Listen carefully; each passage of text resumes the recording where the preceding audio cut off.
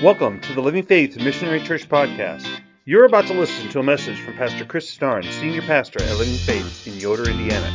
It is our prayer that this message is an encouragement and a blessing to your life. Father, we praise you this morning. You are our Savior, our King, you are our only hope. As the video said, Lord, the only true liberty that we have is the liberty and independence we have in you. So, Lord, I just pray today, this morning, that you would open our hearts to your word. Lord, help me to be your humble servant and to present your word clearly. Lord, don't have my words be anything but what you want me to say. Have them go out and touch hearts. Help us, Lord, to hear your word clearly, to apply it to our lives. We praise you. We praise you, Father. You are God, our Savior and King. Your name is higher than the rising sun. No name above any other name. We praise you. Thank you. It's in your name. Amen. Go ahead and have a seat.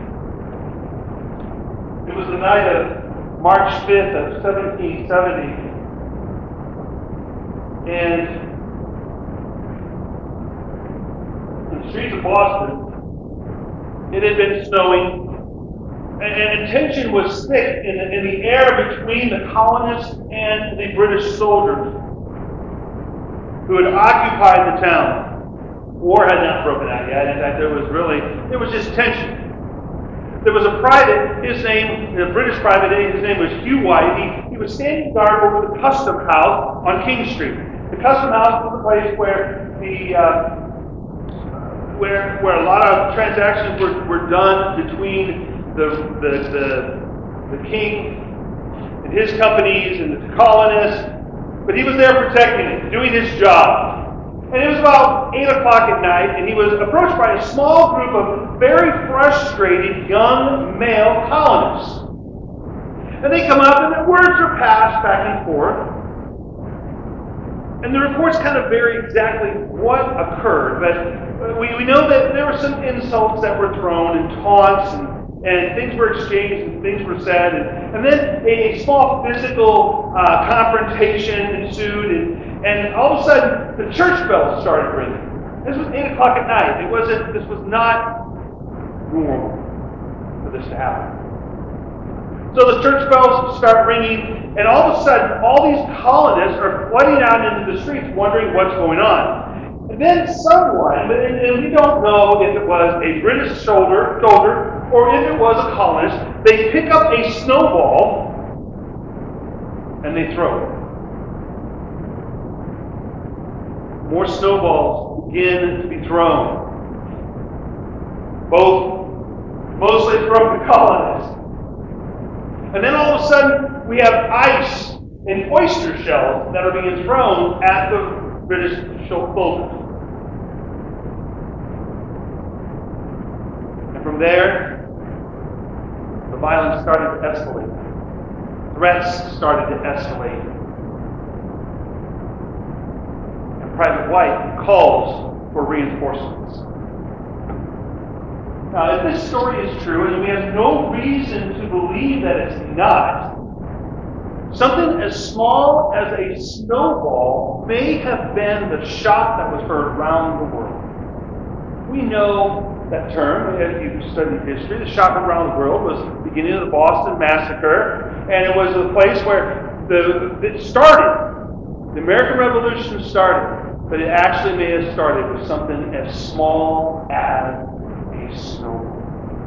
And this is the same case we're seeing. We're in a new series, Galatians. The book of Galatians is starting today, and we'll find that the book of Galatians is similar to this event that happened in our history. That this one small little book, only 6 chapters long, are going to have consequences that are very, very wide, very enormous. To this day, the teachings from Galatians are enormous for the faith. The American Revolution ended up giving us Number one, our liberty. And it took 13 colonies that were completely separate, not just and by territory, by location. They were separated religiously. Each state had a different religion. They held to a different denomination. But it took those 13 colonies and brought them together as one nation with liberty from England. And what we're going to find here, as we go through the book of Galatians, we're going to see that this letter also will secure our Christian liberty and the unity of the church in the gospel. You know, the church throughout history, and even today, the church throughout history has had a tendency to lose the gospel. Now, I'm not saying that we just lose it. I think we lay it down and we wander away from it. It's been a problem from the beginning of the church, from the very start, and it continues today in many of our churches.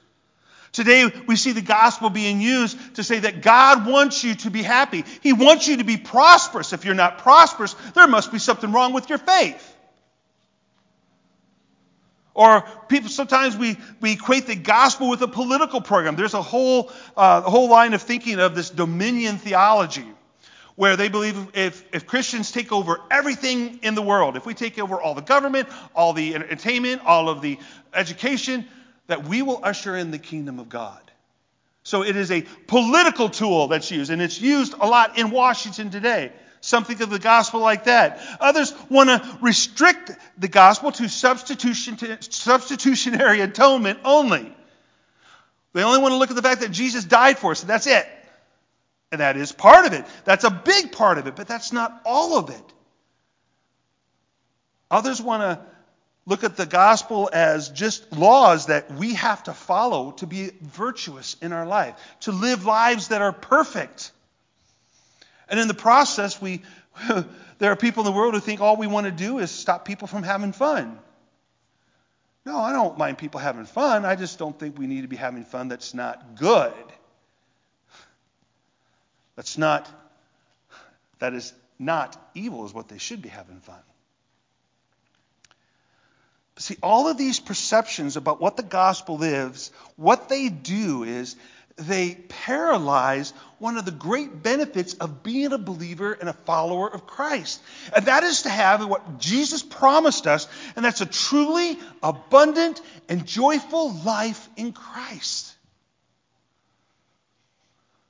So Paul is going to write this letter to this church. These are churches that he founded in Galatia, which is in the middle of Turkey, on one of his first missionary journeys. And he writes, if you have your Bibles, I'd ask you to turn to Galatians 1, chapter 1 through 2, or verses 1 through 2 is what we're going to start with. But Galatians 1. And here's how Paul starts this letter. And it is believed that this is probably the first epistle that he wrote. It says, Paul, an apostle, not from men, nor through man, but through Jesus Christ and God the Father, who raised him from the dead, and all the brothers who are with me, to the churches of Galatia.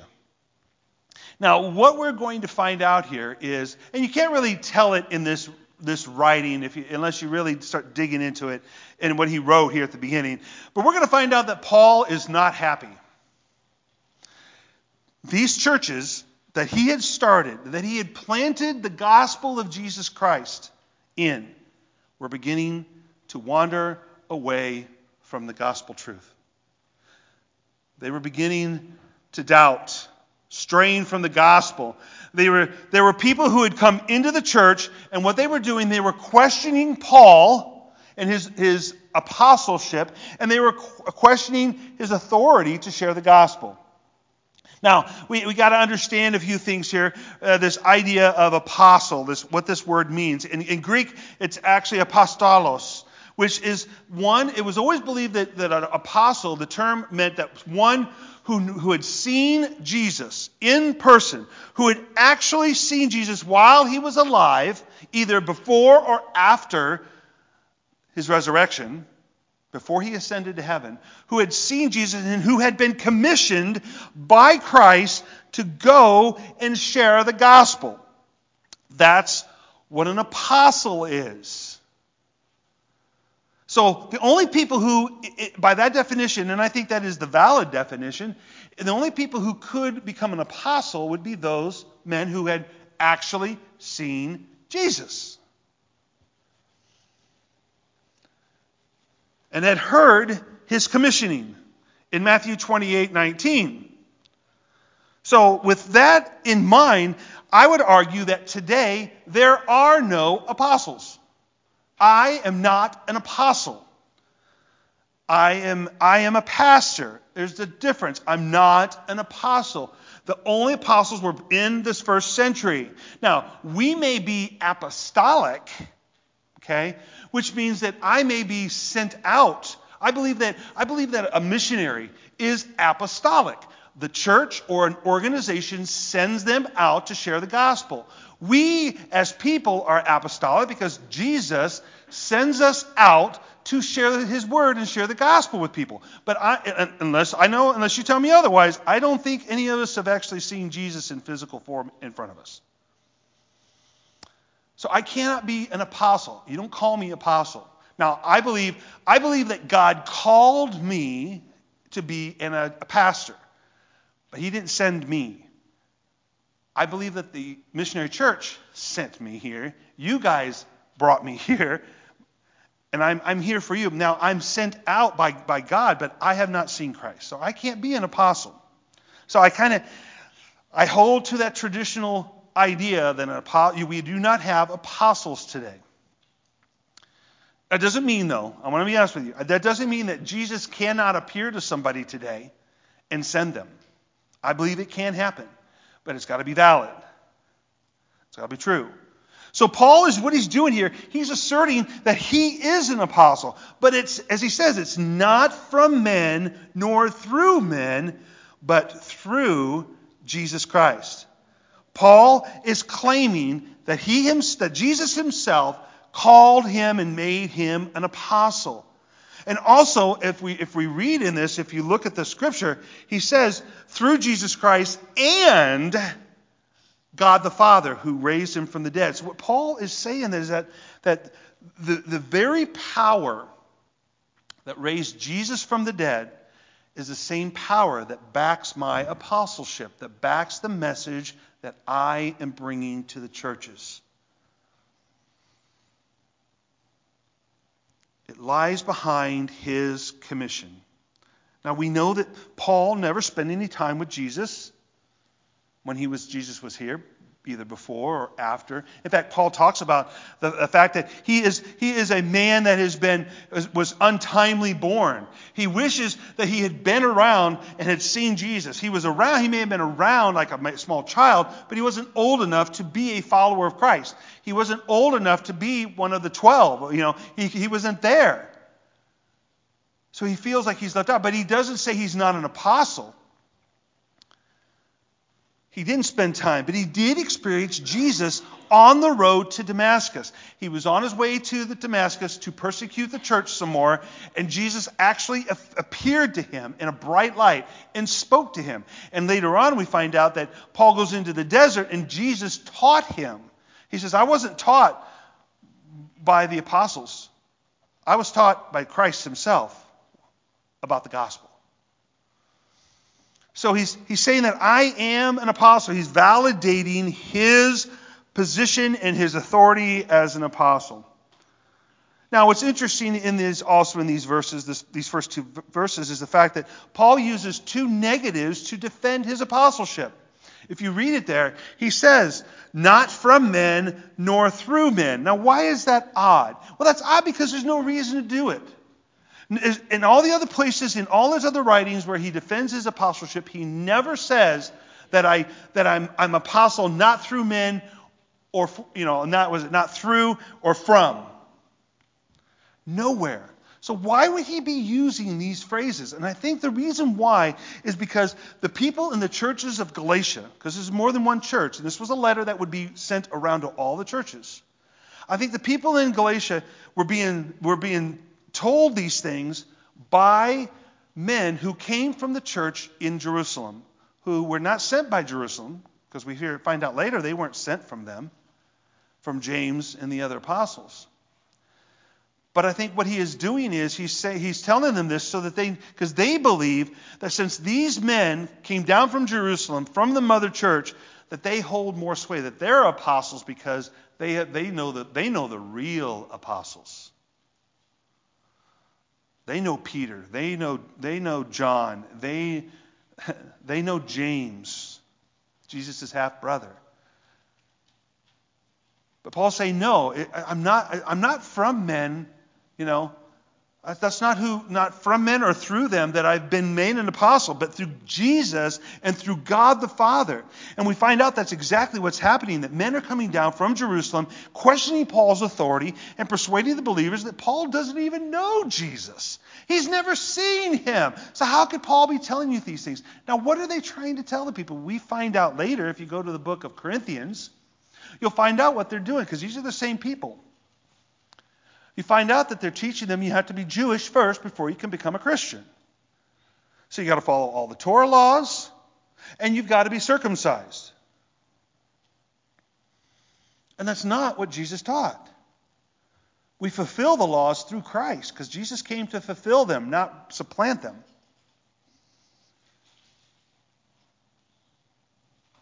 These men are coming into the church, and they're sharing a gospel that's not a gospel. That comes out in the next chapter.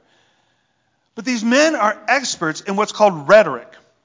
They are really good, persuasive speakers. They could sell you anything. You could be in the tundra of Alaska, and they'll sell you a refrigerator. I mean, that's the kind of guys they are. They are very good at making their point and convincing people to believe it. They're good at public speaking. Now, Paul, we know, because Paul himself says in 2 Corinthians 11:6 that I'm not a very good speaker. He's not good at speaking. You're like, man, how could someone write the things that Paul writes? And yet the people say, man, he's just not, I don't like listening to Paul. That's not his gift. His gift is in writing. But what is amazing about that, if Paul's not a good speaker, how is it possible that all those churches were formed? I mean, you listen to Paul, people would listen to Paul like, I can take him or leave him. But the Holy Spirit was the one who was speaking. It's the Holy Spirit who founded those churches. See, God can use anybody. It doesn't matter. But Paul had a special gift. He had actually seen Christ. And what's interesting in 2 Corinthians, he calls these, and then he's being sarcastic, super apostles. Not just apostles, super apostles. The ones who are coming down and persuading the church away from the true gospel. Now, I want to tell you, I've been doing a lot of watching and reading and following. The same thing is happening today. There are pastors in these big churches. And I have nothing against a big church. If we had 2,000 people here, I'd be perfectly happy. If we have 200 people here, I'd be perfectly happy. If we have 20 people here, I'll be perfectly happy. It's not about the size. It's about the message. It's about the gospel being preached. But there are pastors in some of these real popular churches that are dynamic speakers. And they use the Bible and they weave it into their teachings. And they may stir up people's emotions. And the crowds, they get into this fever pitch. Now, what we find out, if you do the research, you find out that there is a certain section of the church that's what I call the mosh pit. That is the place where if you come early enough, you can sit right down there in front, where you can actually feel the spit from the pastor's mouth. And your job, for the honor of sitting there, is every time the pastor says something profound, you clap and you say, oh. And that's what they do. It's canned. It's constant. Constant. Or another thing I've noticed that they do is, and I want you to listen. Listen. What do you hear? You hear the fan running, right? These pastors a lot of times will put music behind them to manipulate. I wasn't going to tell you this, but I want to tell you, let me just keep going here. I'll give you an instance here. But what they do is they teach a gospel of self-improvement. They make this gospel all about you. Here's what you need to do. Here's what you are. Here's what God's going to do for you if you do this. It's self-improvement. It's me-centeredness. And they use the scripture out of context. It becomes all about you instead of about Jesus and about the story. There's one pastor, I'm not going to name him. It's not anybody here around this area. He's teaching on going through the Red Sea. Now, if you know anything about Scripture, if you really want to study what the Scriptures, you should know that the Old Testament is meant to be images and foretellings of the New Testament. Things in the Old Testament point to the New Testament. So he's saying, though, he says that when they went through, he's talking about them going through the Red Sea. And then he says, well, what Red Sea are you going through right now? Because you're coming through dripping. No, that's not what that story is about. And in fact, we know what that story is about because Paul talks about it. That story is about baptism. In fact, Paul says the Israelites were baptized into Moses by going through the Red Sea.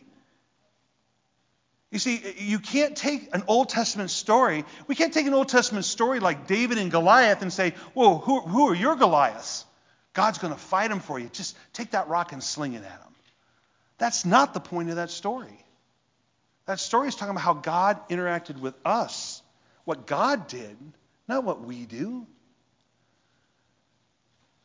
Peter talks about the story of Noah is reflective of baptism.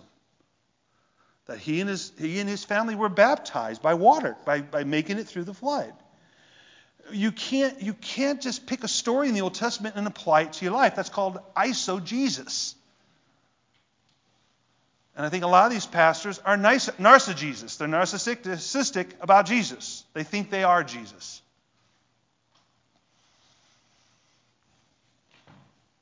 Because in the process of doing this, what happens is it becomes all about the experience.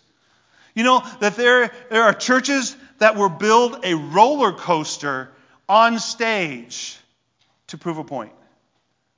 Now, there's nothing wrong with a roller coaster, but do you have to have it on stage? Or how about a church that drives a Lamborghini out on stage? Pretty cool, huh? It's all about the experience. What does that have to do with the gospel? I listened to this message, by the way, and the whole point is getting revved up. It's all about you. It's all about getting you revved up.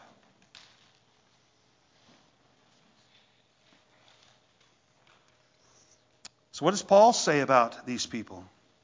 In 2 Corinthians, this is what he says, 2 Corinthians 11. He says, "For such men are false apostles, deceitful workmen, disguising themselves as apostles of Christ. And no wonder, for even Satan disguises himself as an angel of light. So it is no surprise if his servants also disguise themselves as servants of righteousness.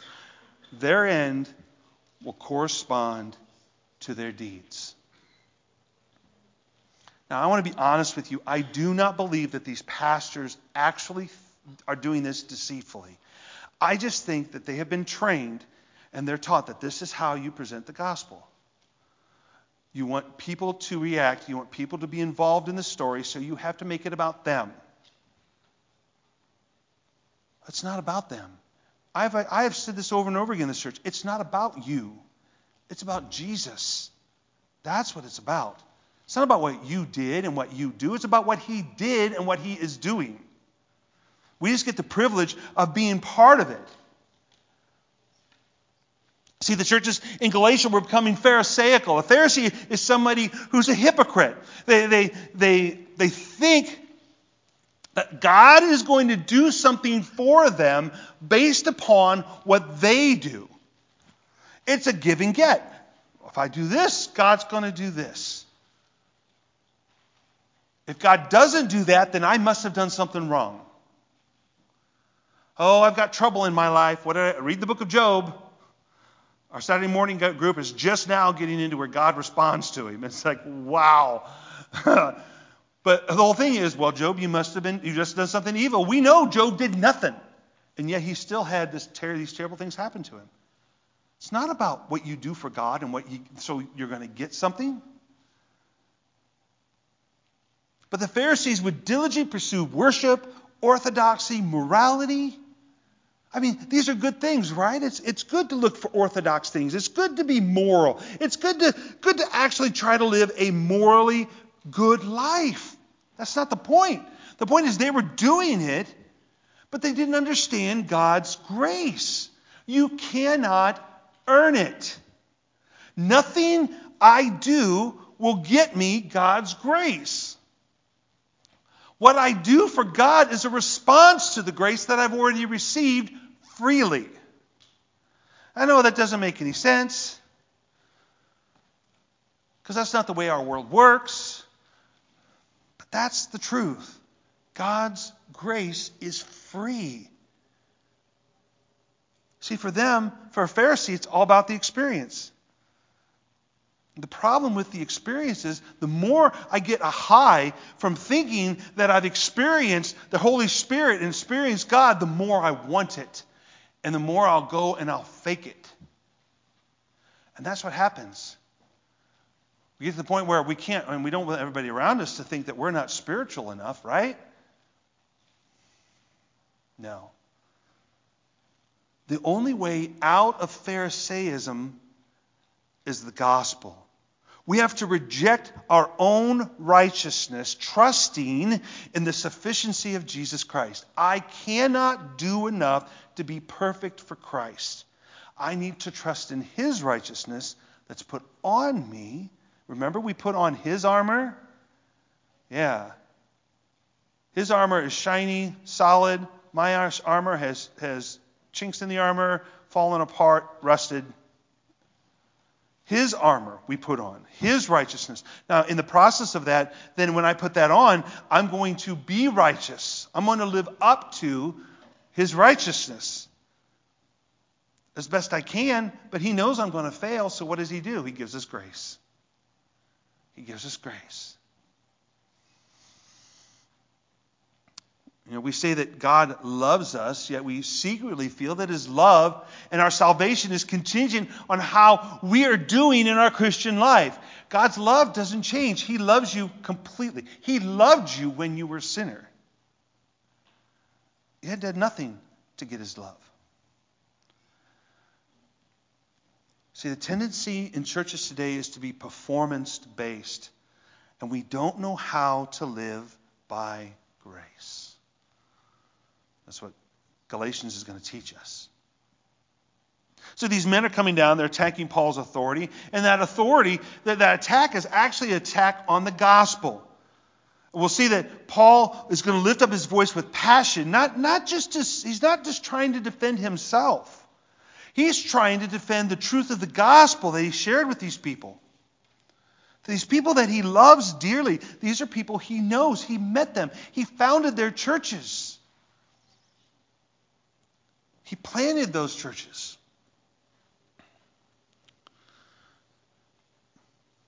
But what is the message of the gospel? And Paul gives it here in verse 3 of Galatians 1. He says, "Grace to you and peace from God our Father and the Lord Jesus Christ, who gave Himself for our sins to deliver us from the present evil age, according to the will of our God and Father, to whom be the glory forever and ever. Amen." See, the gospel is the manifestation of the grace of God. The gospel shows us God's grace. This idea of grace actually goes back to the Old Testament. It's the idea of God taking the initiative to fulfill humanity's greatest need. And the best example I can see of this is you think back to in Egypt. The Israelites are in slavery. They need to be free. And does Moses go in and smack Pharaoh around? And do they rebel with a big rebellion and fight? No, they don't. God takes care of it. See, the Israelites were not perfect people. I don't think they deserved coming out of slavery. I think they deserve to stay in slavery. But what does God do? Some of his people are crying out to him. So he comes down, he goes through Moses, and he confronts Pharaoh, ultimately taking the firstborn of all the firstborn children and of the animals in Egypt. But God made a way if the Israelites would actually take a lamb that they had taken in their home, slaughter it, put the blood over the doorstop, the door, the lintels, and the top. Lintels are the sides and the top. If they do that, then the angel of death will pass over that house. That's grace. They deserve death. They deserve to be enslaved. But what did God do? God provided a substitute for them so that they did not have to die. Their firstborn did not have to die. Great image of what Jesus does for us. But God is fulfilling humanity's greatest need. He's restoring our relationship with God. This relationship was torn apart in the garden by Adam and Eve. God is restoring it. Grace, the definition of grace is unmerited favor. I don't deserve it. God does not have to give me grace. He chooses to do so because he loves me. And God pours out his grace upon us without the slightest thought of what he's going to get in return. Not a single bit. And not even thinking about the fact whether we deserve it or not.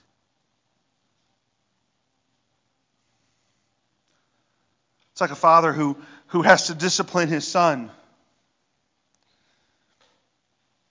Let's say his son is 16 and got a speeding ticket.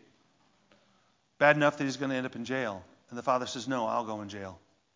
I'll do it for my son. I mean, that's what that is. Before a person even believes and trusts in Jesus for their salvation, we are enemies of God. We are under God's wrath. There's no peace between us and God when we don't believe in Jesus Christ. Yet, God sets his grace on each person, enabling them to believe. Understand, I can't even believe if it wasn't for God. He gives me that ability. And the sinner is no longer at odds with God. See, Jesus Christ, our only Savior, has brought us peace. And that's why Paul says, grace and peace to you.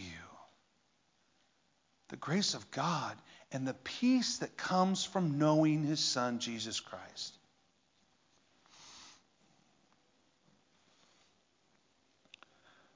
And this idea of grace reinforces our peace reinforces our understanding of grace. We are hostile. There's hostility between us and God. Between fallen humanity and God, there's this hostility. You see it in today. You see in today's world. We're going to be, one of the first things we're going to be talking about in the new Sunday school class is social justice and biblical justice. And you'll see the animosity and the hatred in the world towards God.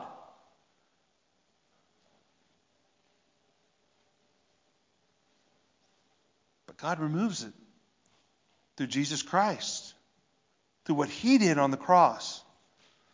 And so Paul, in combining these two terms, he's kind of taken an Old Testament blessing that Aaron gave. It's from the Numbers 6, 24 through 26. And this is a blessing that I give my kids every night. After I read with them and then I pray over them, I give them this blessing. It says, "The Lord bless you and keep you. The Lord make his face shine upon you and be gracious to you. The Lord lift up his countenance upon you and give you peace." What an awesome blessing. And that's what Paul is saying. Grace and peace be to you from the Lord Jesus Christ. And the only way we can have that peace is by the gospel. By believing and trusting in Jesus Christ. Because remember I said that the tendency is in the church today to make the gospel me-centered. Just listen to some of the sermons out there carefully, and you'll find that they're teaching it's self-improvement. Now, granted, it's better than some people like Joel Osteen, who's blatantly self-improvement. Got to make you feel good. But it's not about you. The gospel is God-centered. The hope of our salvation, the hope of peace in this world, the hope of our peace with God, it can only be found by God's grace. Grace forgives sin, and this alone leads us to peace that stills our conscience. The law, the legalistic observance of it accuses us and terrifies us. All within us, we all have placed within us this sense of morality, this sense of what's right and what's wrong. When we do something we know we're not supposed to do, what do? We feel guilty about it. At least we're supposed to. Until what happens? We continue to do it, and then our conscience gets worn down, and we no longer feel guilty. At that point, we're lost.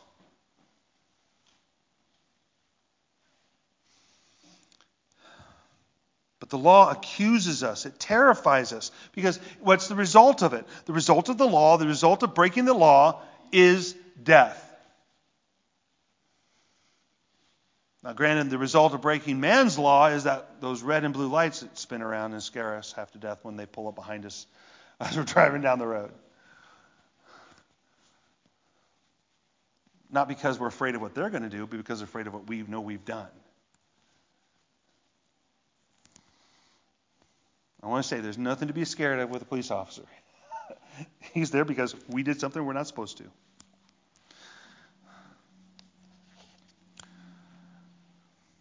See, the problem is striving to perfectly keep the law, which is what we must do, brings us to no end. It doesn't provide us the peace that we need. Because we still are at enmity with God. In fact, I would argue that the more we try to keep God's law, the more joy that goes out of our lives. Because we're always watching ourselves. I mean, it doesn't make any sense. So doesn't striving for sin, to not sin, does that not make us better people? No, because salvation is not man-centered. Salvation is God-centered. Grace alone brings us peace. The state of life enjoyed by those who have experienced this grace. This idea of we find peace and comfort in Christ. Perfect peace. And that grace and peace are tied to the work that Jesus did, not that I do. So far in these 5 verses, God the Father was mentioned 3 times. And Jesus is mentioned twice. Now, when we're mentioned, it's in connection with our need for deliverance and from this current evil age. So these verses are about God. They're about Jesus. And that's what the gospel is about. Because the gospel is objective, not subjective. And I'll explain that. Because our Christianity is not about us. It's about Jesus. It's about one object outside of us, not me as the subject. At the center of the gospel is this historical fact that Jesus laid down his life freely on the cross as a substitution for our sins. That is a historical fact. He did it. That is the truth. And this is what John 10 says. This is what Jesus says in John 10. It says, "For this reason the Father loves me, because I lay down my life that I may take it up again. No one takes it from me, but I lay it down of my own accord. I have authority to lay it down, and I have authority to take it up again. This charge I have received from my Father." See, Jesus was not just a simple display of love, nor an example of heroism. Jesus isn't being a hero. He is being a sacrifice. He's laying down his life for us. It's about Jesus. That's the object of our faith. And an interesting way to look at this, a good way to look at this would be this idea of like a cross having 2 sides. Now, if you're an accountant, that's a T account. Those of you who have had accounting, and you have debits and credits. I'm an accountant. I've got a bachelor's degree in accounting. I still this day, I still think in accounting terms.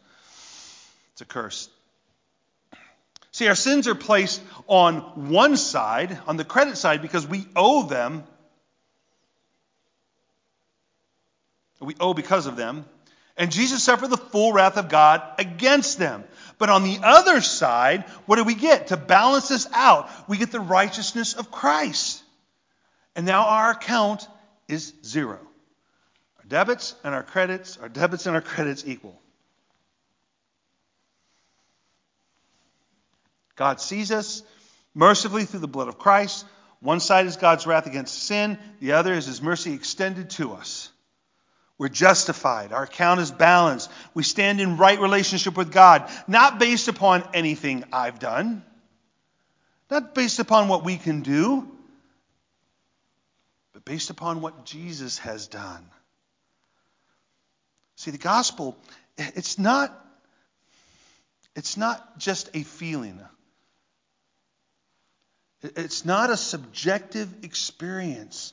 When we view the gospel subjectively, it becomes exposed to interpretation. We can alter it when we look at it subjectively. When we don't look at it as being an object, being Christ, we can kind of mold it a little bit the way we want. And that's what a lot of pastors will do.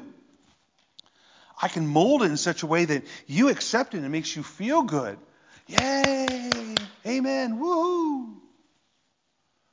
Meanwhile, you're dying in your sin. You don't know Jesus.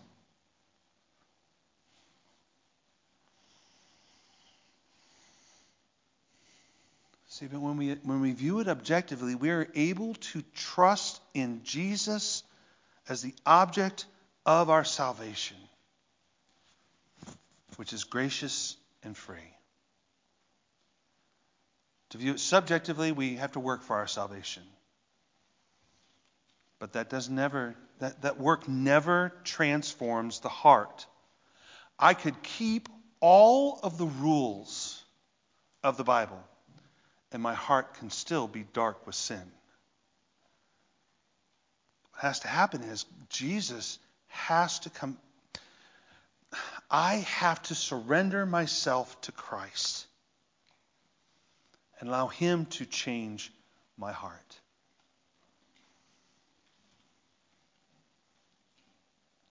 It transforms us when we view it this way because it's located in the person and the saving of Jesus Christ, which is outside of us. It's not dependent on me. Too many churches today look at the gospel subjectively, holding that God's love is captive and to our emotions and becoming dependent on our performance, which is never complete. If you're not speaking in tongues, if you're not prophesying, if you're not performing miracles, your faith is not good enough, and you're the problem. That's what they'll teach you. That's wrong. I am the problem. But my problem is my disbelief in Jesus Christ and in His gospel. The other thing you've got to remember is the gospel is complete. It's important for us to realize how sufficient and complete the gospel is. John 19:30 says, when Jesus had received the sour wine, He says, "It is finished." He bowed His head and gave up His spirit. See, if sin was just a mistake, all we have to do is, we could sort it out with like a moral fitness program, right? If you just do this many spiritual push-ups, then you'll be forgiven. Your sin will be forgiven. You made it right. We'd make a resolution that we wouldn't keep beginning of every year. This year, I'm going to resolve not to sin anymore. Good luck. We'll gain a little bit of knowledge. We begin training. But in fact, Jesus died for our sins speaks of the true severity of the sin. It took death to do this. I can't just get on the spiritual treadmill and forget my sins forgiven. Somebody has to die. And He did. Sin is so severe that it requires death. In fact, sin is death. Two sides of the same coin. But God is holy. He has given us over to the penalty of sin and demonstrates how truly, truly holy He is. God cannot and will not tolerate sin, so He gave His Son to pay that price. So we cannot sit here and compare ourselves to each other. All we can do is compare ourselves to the holiness of Christ. That's all that matters. He gave himself to deliver us from this present, what Paul says is present evil age. And if you don't think this present age is evil, then maybe you're not watching the news. Maybe you're not talking to people. This is a definite evil age. And this age is dominated by a worldview that is opposed to the will of God. Paul tells Timothy in 2 Timothy, for the time is coming when people will not endure sound teaching. Folks, we are there. But having itching ears, they will accumulate for themselves teachers to suit their own passions and will turn away from listening to the truth and wander off into myths. And then in chapter 3, verse 13 of 2 Timothy, Paul says, while evil people and impostors will go on from bad to worse, deceiving and being deceived. We must understand that we cannot transform this current age. This current age is not going to become better. We cannot sit there and say we need a Christian. We do need a Christian in the White House. Let me just say this.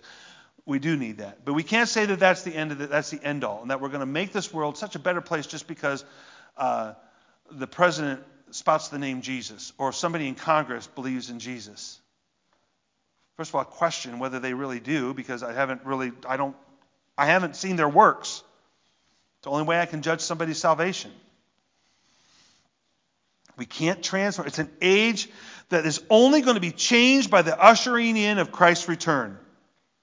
This current age must pass away, and we must pass from it. And the problem is this current age is all-encompassing. We can't remove ourselves from it. Jesus prayed, they're going to be in the world. But he prayed that we would not be of the world. We're going to be in it. But what Jesus can do for us is help us to not be of it. He frees us from this present evil age by orienting us and ourselves and away from ourselves and toward God, radically changing how we feel and act. It needs to change. Our salvation needs to change how we think about things, how we see things. He builds within us a desire for God and a passion to obey Him. See, that's part of the problem with sin. I have a passion to follow sin, not to obey. And God gives me the passion to obey. And the gospel is sufficient to deliver us both from the penalty of sin and from this evil age.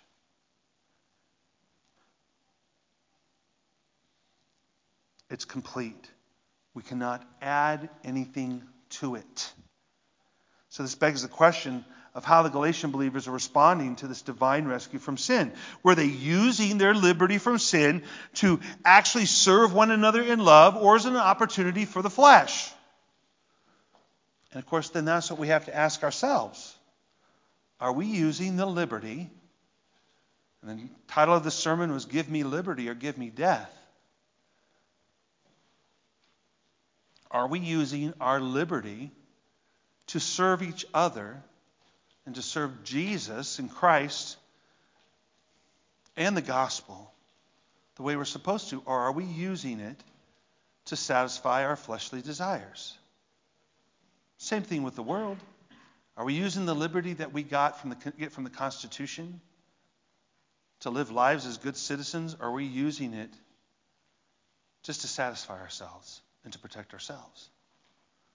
But the liberty we get from Christ is even more than the liberty we get from the Constitution, because the Constitution's liberty comes from Christ. Are we doing what we're supposed to with our liberty, or are we living for our fleshly desires? We're going to vet this out in Galatians. On the night that Jesus was betrayed, they celebrated Passover, and Jesus instituted the Lord's Supper, which is that moment that He wants us to remember, when we do this, to remember what He did. Remember what He said and remember what He did. That price that was paid for our freedom from sin, our freedom from enmity towards God, it brings us grace and it brings us peace with God.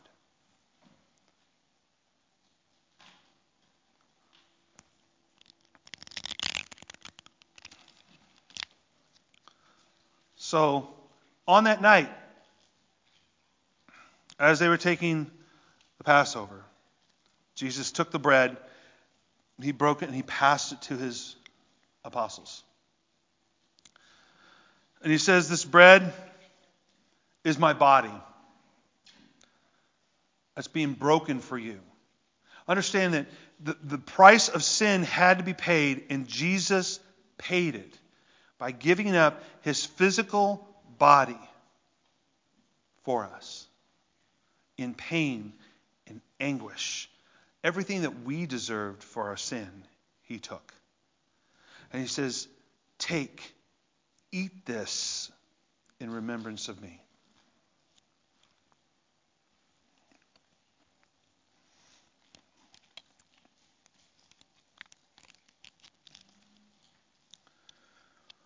And while we think that may have been enough to remember, to think of the Jesus being hung on the cross, his body suffering, it's more than that. Because God says there has to be a blood sacrifice. The sacrifices that were performed in the Old Testament, they atoned for the sin, but they didn't fully atone. They covered it. And again, that is a foreshadowing of what was going to happen with Jesus Christ. Because Jesus had to give himself freely, by choice. I don't know of too many lambs in the Old Testament that came out and said, "Hey, sacrifice me." It didn't happen. They were taken, raised for that purpose. But Jesus says, "I freely give myself for my sheep." And he took the cup and he blessed it. He blessed God for the cup. And he said, "This cup is the blood of the sacrifice that's being poured out for the forgiveness of sins. Take and drink."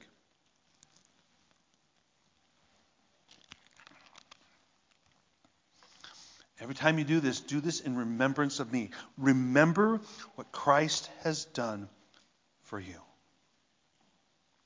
Let's pray. Father, we praise you.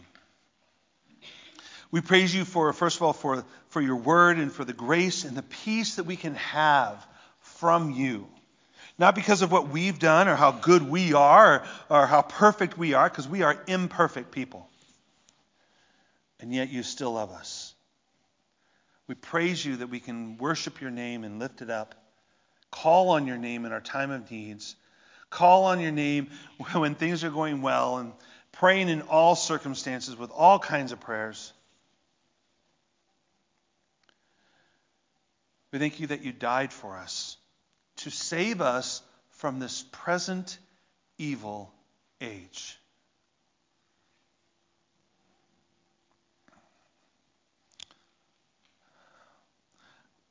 Lord, just help us to realize, to see that we need to live by grace daily.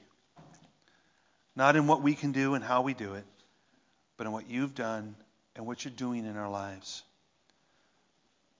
Rend our hearts, Lord.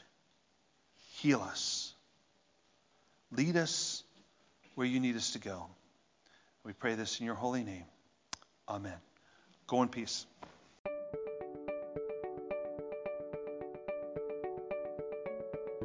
Thank you for joining Living Faith on our YouTube channel. My prayer is that this message today has encouraged you and strengthened your faith in Jesus Christ. We would love to connect with you, so please subscribe to our channel and hit the bell so that you get updated when we add a new message. Also, please leave any comments you might have in the comments section. We would love you to join us live for our service on Sunday mornings at 10 o'clock. We hope you have a great day today. God bless.